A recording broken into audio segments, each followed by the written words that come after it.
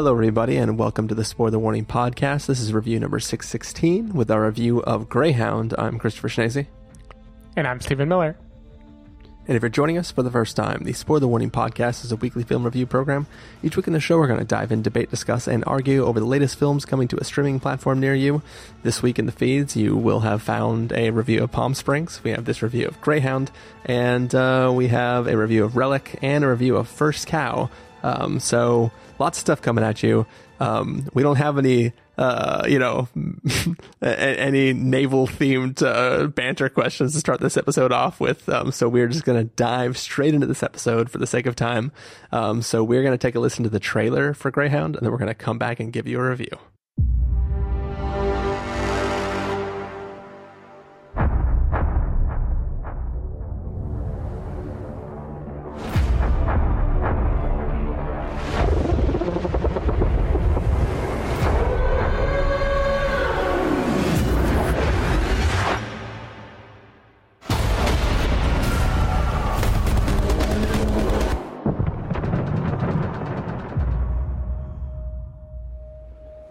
Congratulations on your first command, at last.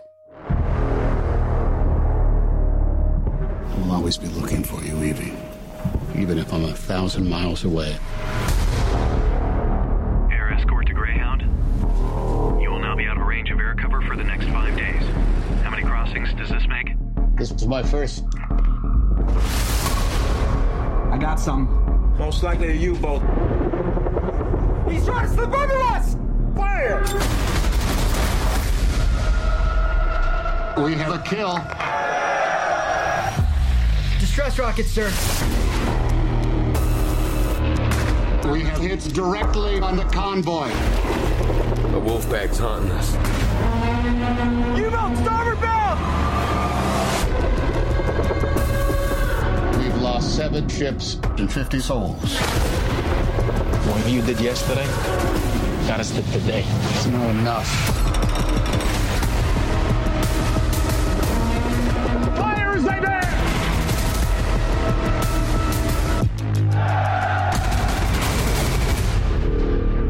Targets disappeared, sir.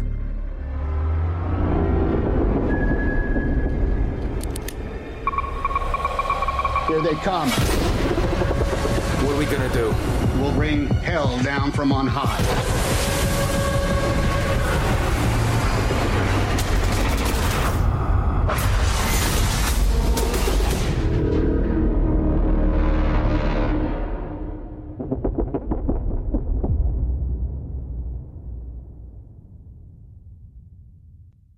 All right, so that was the trailer for Greyhound.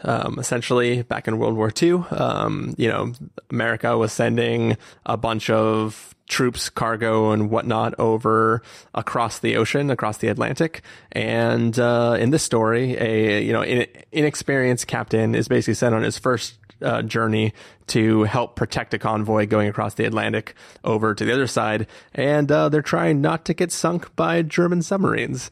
So, Stephen Miller, what did you think of Greyhound? Do you have another Boom Goes the Dynamite here? No, I don't. It probably would be easy to come up with one, actually. All right. I think this is another classic guy is good at his job type of Tom Hanks movie that is all about like luxuriating in the details of how someone accomplishes a task well. And I had fun with it, even though I still don't think I understand any details of how you do any of the stuff in this movie. It's an interesting thing. It's a very kind of like minimalistic movie, considering the fact that it looks at least like a pretty big budget, kind of solid war film. Like it does not overly glamorize anything. It doesn't have like long slow motion footage. This is not Saving Private Ryan. Like this is not a movie that is like, hoorah, look at how crazy war is. Like here's a major patriotic ode. This feels more like one of those dark kind of confined war movies that is like, here's one very specific thing.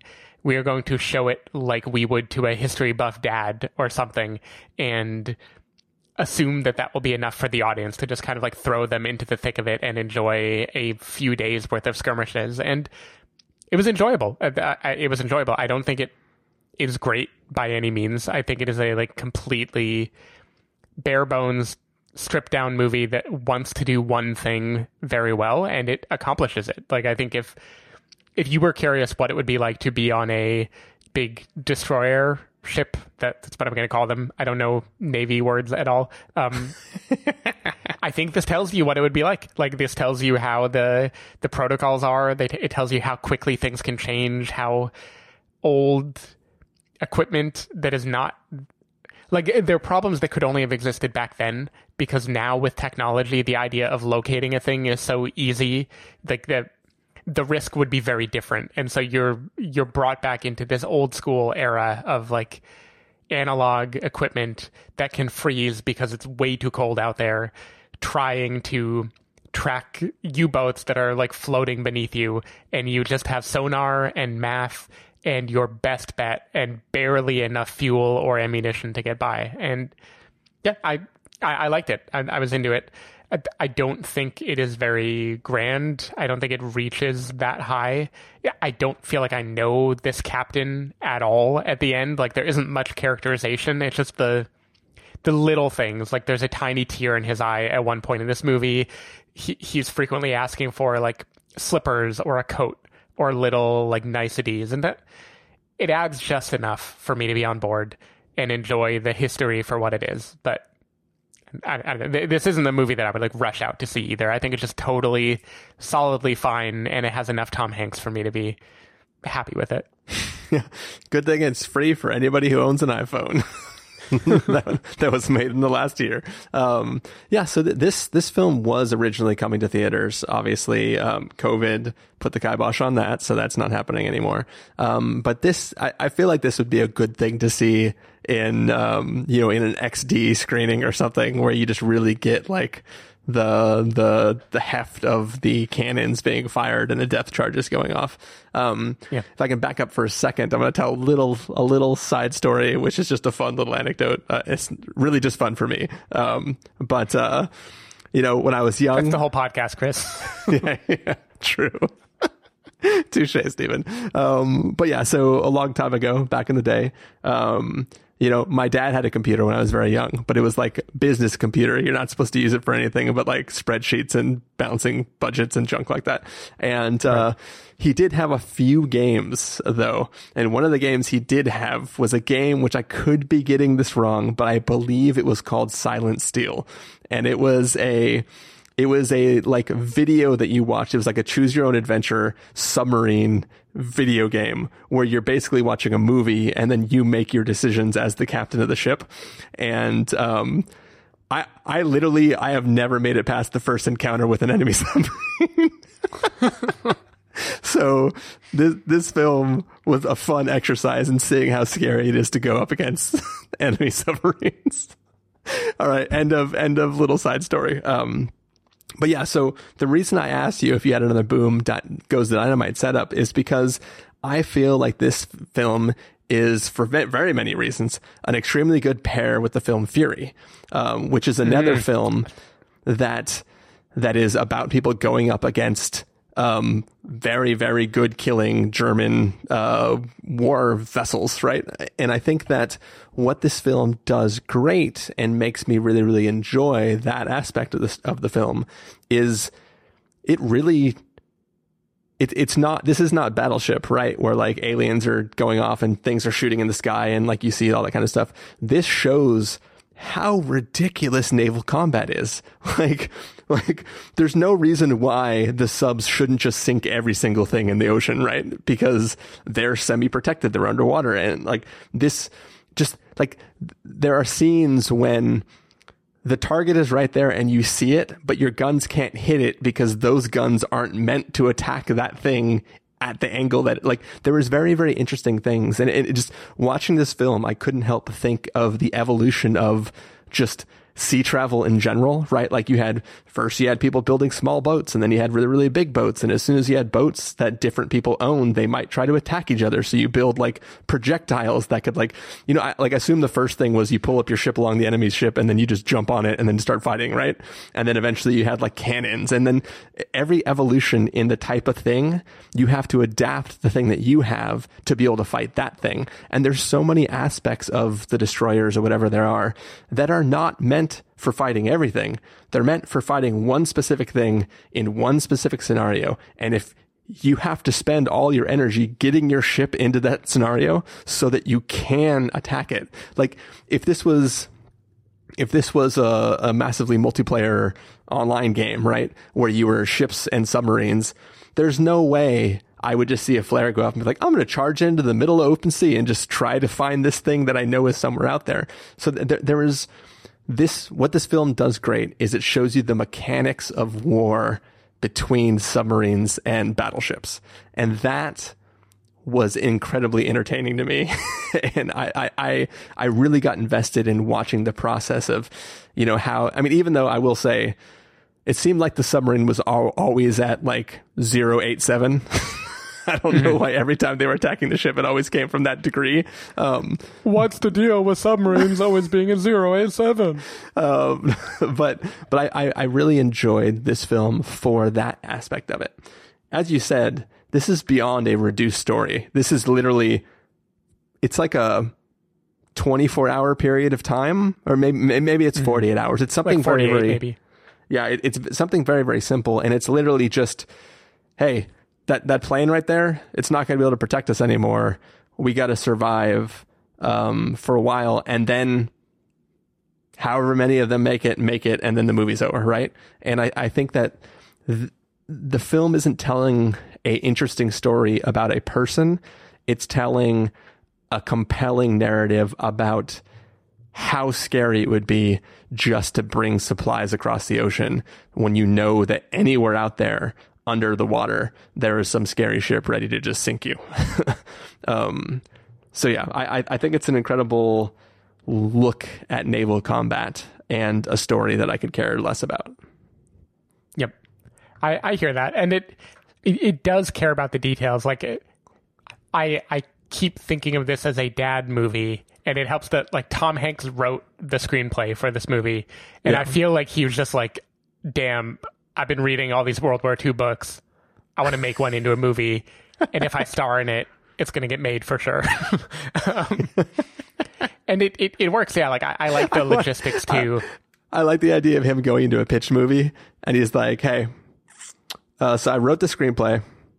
What do you think about this, Apple? Big old war at sea. And they're like, that seems like it could be interesting. He's like, what if I could get Tom Hanks to do it? Yeah, it's funny because the monologue you gave about like the complications of naval travel and naval battle, I swear we've had that conversation in other episodes of the podcast, like probably the 300 sequel, or maybe if we reviewed Master and Commander, but that was probably before our time on the pod. I think that was before our time. I don't know, like it is true, and I was thinking of it too, of just how so many of these limitations, it's kind of like First Man, right? Where you look at it and you're like, it is crazy that we did anything. If you had just waited a little longer, the science could have caught up to what you wanted it to do. But of course, the whole point of war is you are like at the forefront of whatever is possible because the enemy is also going to have whatever you have. Like crossing the Atlantic, there's this gap that they can't make because planes can only really get like one way. So if you need to be able to safely turn around and go back and have some leftover fuel to do other things, like you can't do it, right? Lindbergh had only made his flight a little bit before this movie. And if they just waited like a decade or something, there would be aircraft carriers. Yeah, it'd be no big deal. Yeah, exactly. Like you would have aircraft carriers alongside you, and that would solve. I think even in World War II they had them, but I guess they were still like rare enough that they couldn't just use them. But so many of these things are just about like very specific technical limitations and how you work around them. I did think about Fury. in thing of comparisons. The Imitation Game is something that came up in my head because sending encrypted messages was a big deal. And that is another thing where they're just like racing to beat the other person in this like very archaic. It's a science that will not last long because the world is going to change constantly. And all you have to do is be better than your opponent for a little bit of time. I found that totally entertaining too. It was just the threadbare nature of everything in this movie just made it kind of like, I watched it, I liked it, and then it like flittered out of my brain like immediately after I watched it. But it does have little good Hanks moments. Like there is a character whose last name is Cleveland in this movie that we get to see just enough about him to have like a tiny little emotional arc in this movie. I like Hanks's grizzled, like, I'm just doing the job. That's all I'm here for. I'm just going to stay awake, stay alert, try to do the best I can. Like, it's fine. It's a good Tom Hanks vehicle. I'm on board. I am sure this is a better Battleship movie than Battleship was. I think that, I still, it still brings me back to like wanting to make video game analogies with it. Because I feel like, I play a lot of Destiny 2, I play a lot of shooting games. I'm not the best at all these games. I generally spec a weapon that has a large magazine and can fire a lot of bullets, because eventually I'll get pretty good with some of those bullets, but a lot of them are going to miss too. And I'm so used to playing games where you just unload hell on the enemy, and then there's just unlimited ammo anywhere. And if you're out of ammo, you're probably going to get killed any second. When you respawn, you'll be full of ammo again for your next round playing.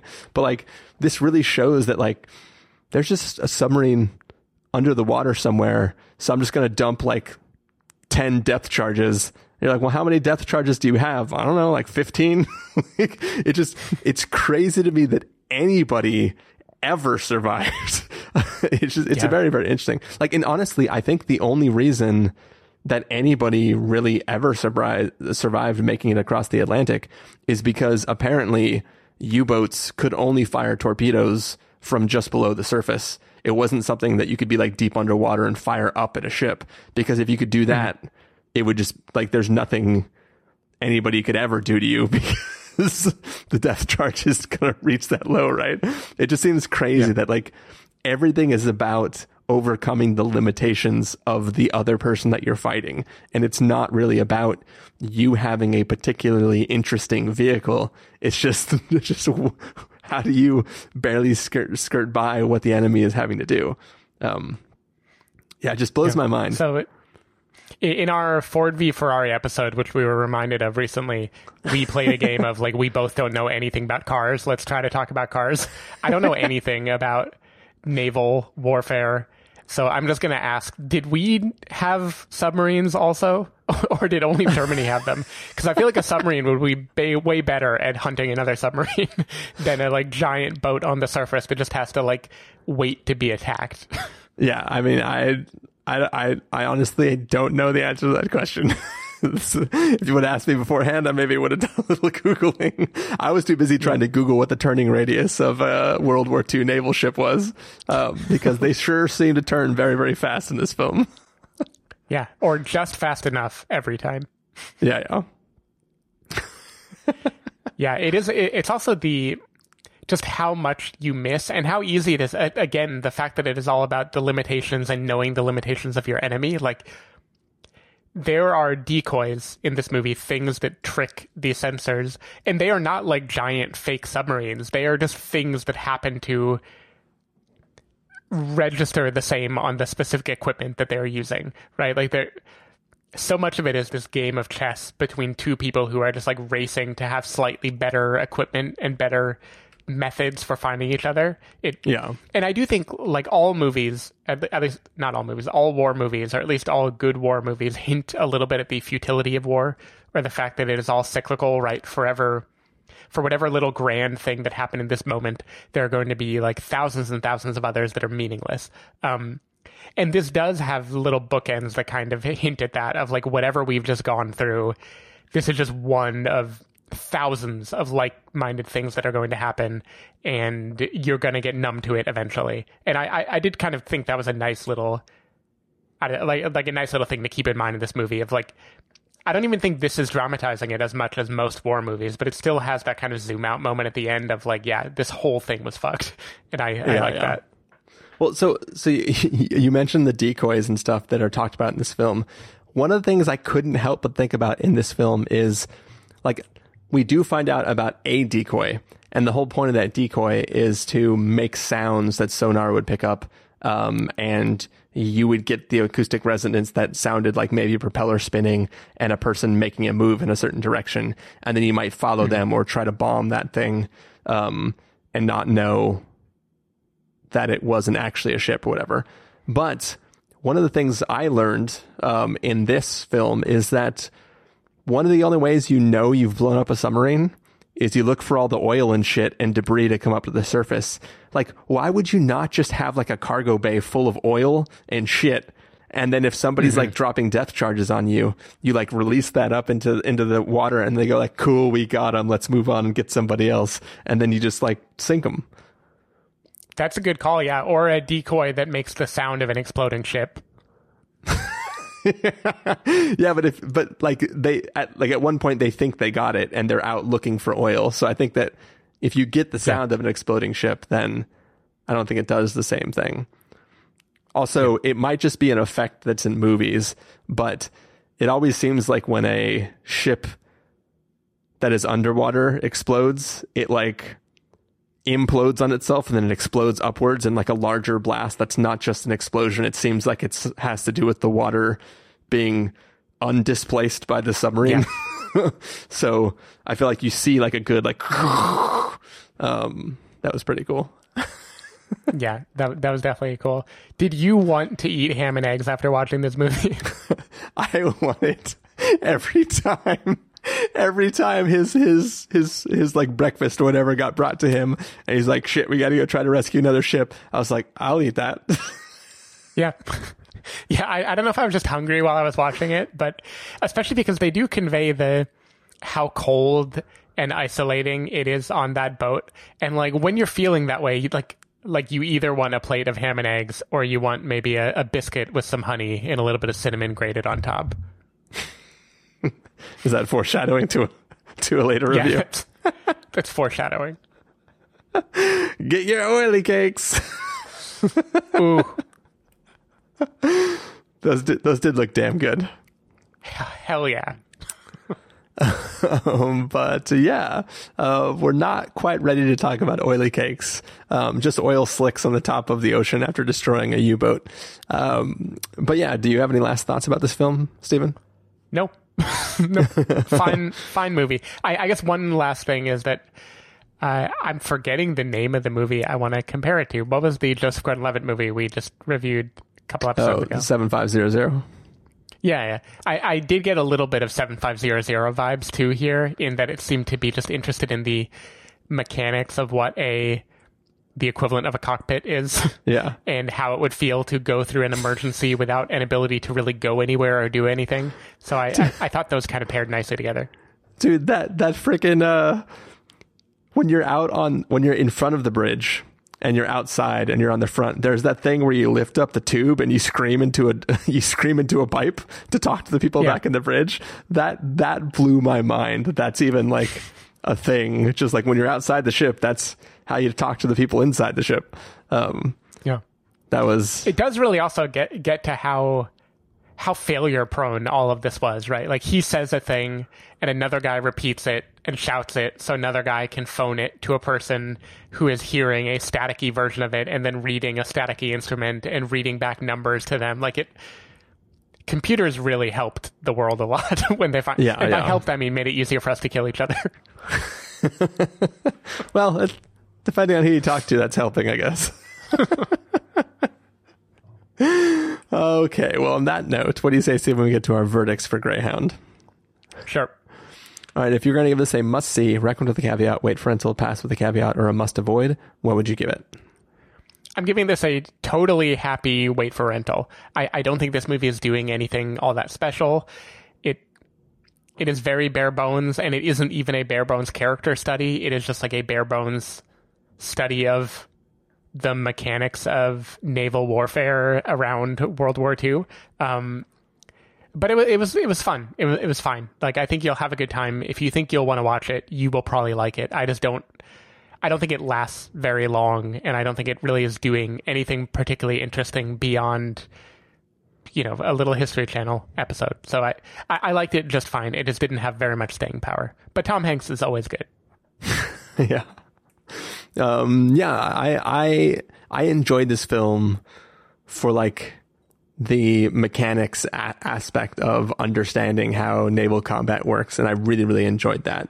But as we've said already, there isn't a lot going with the overall presentation of what it's doing. It's just like, whoa, how insane is it to have to fight a naval battle?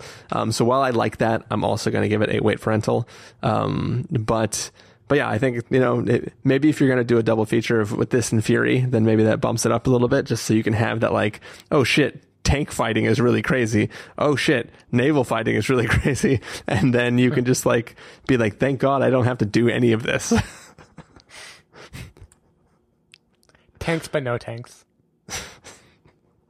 Did you say that in the Fury episode? Yeah, I said that in the Fury episode, however many years ago that was. All right. Well, I believe that's going to bring us to the end of our review of Greyhound. So, Stephen, if people want to find you throughout the week, where can they do that? People can find me at twitter.com/sdavidmiller and sdavidmiller.com. And you boat, I'm not going to boat. All right. People can find me at ChristopherInRealLife.com or Twitter.com/ChristopherIRL. You can find the podcast over at thespoilerwarning.com, where you can get a bunch of the back episodes of the show. If you want to subscribe to the show, you can do so in Overcast, Stitcher, Apple Podcasts, or wherever podcasts are found. If you want to know that episodes go live, you can follow us at Twitter.com/spoilerwarning, Facebook.com/thespoilerwarning, or Instagram.com/thespoilerwarning.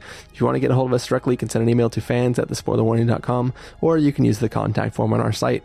Music for this episode will come from the soundtrack to Greyhound, so hopefully you're enjoying that. And we got 2 more reviews still to do for you, so we're going to head off and do that, and hopefully not get sunk by any torpedoes in the meantime. So talk to you later. Bye.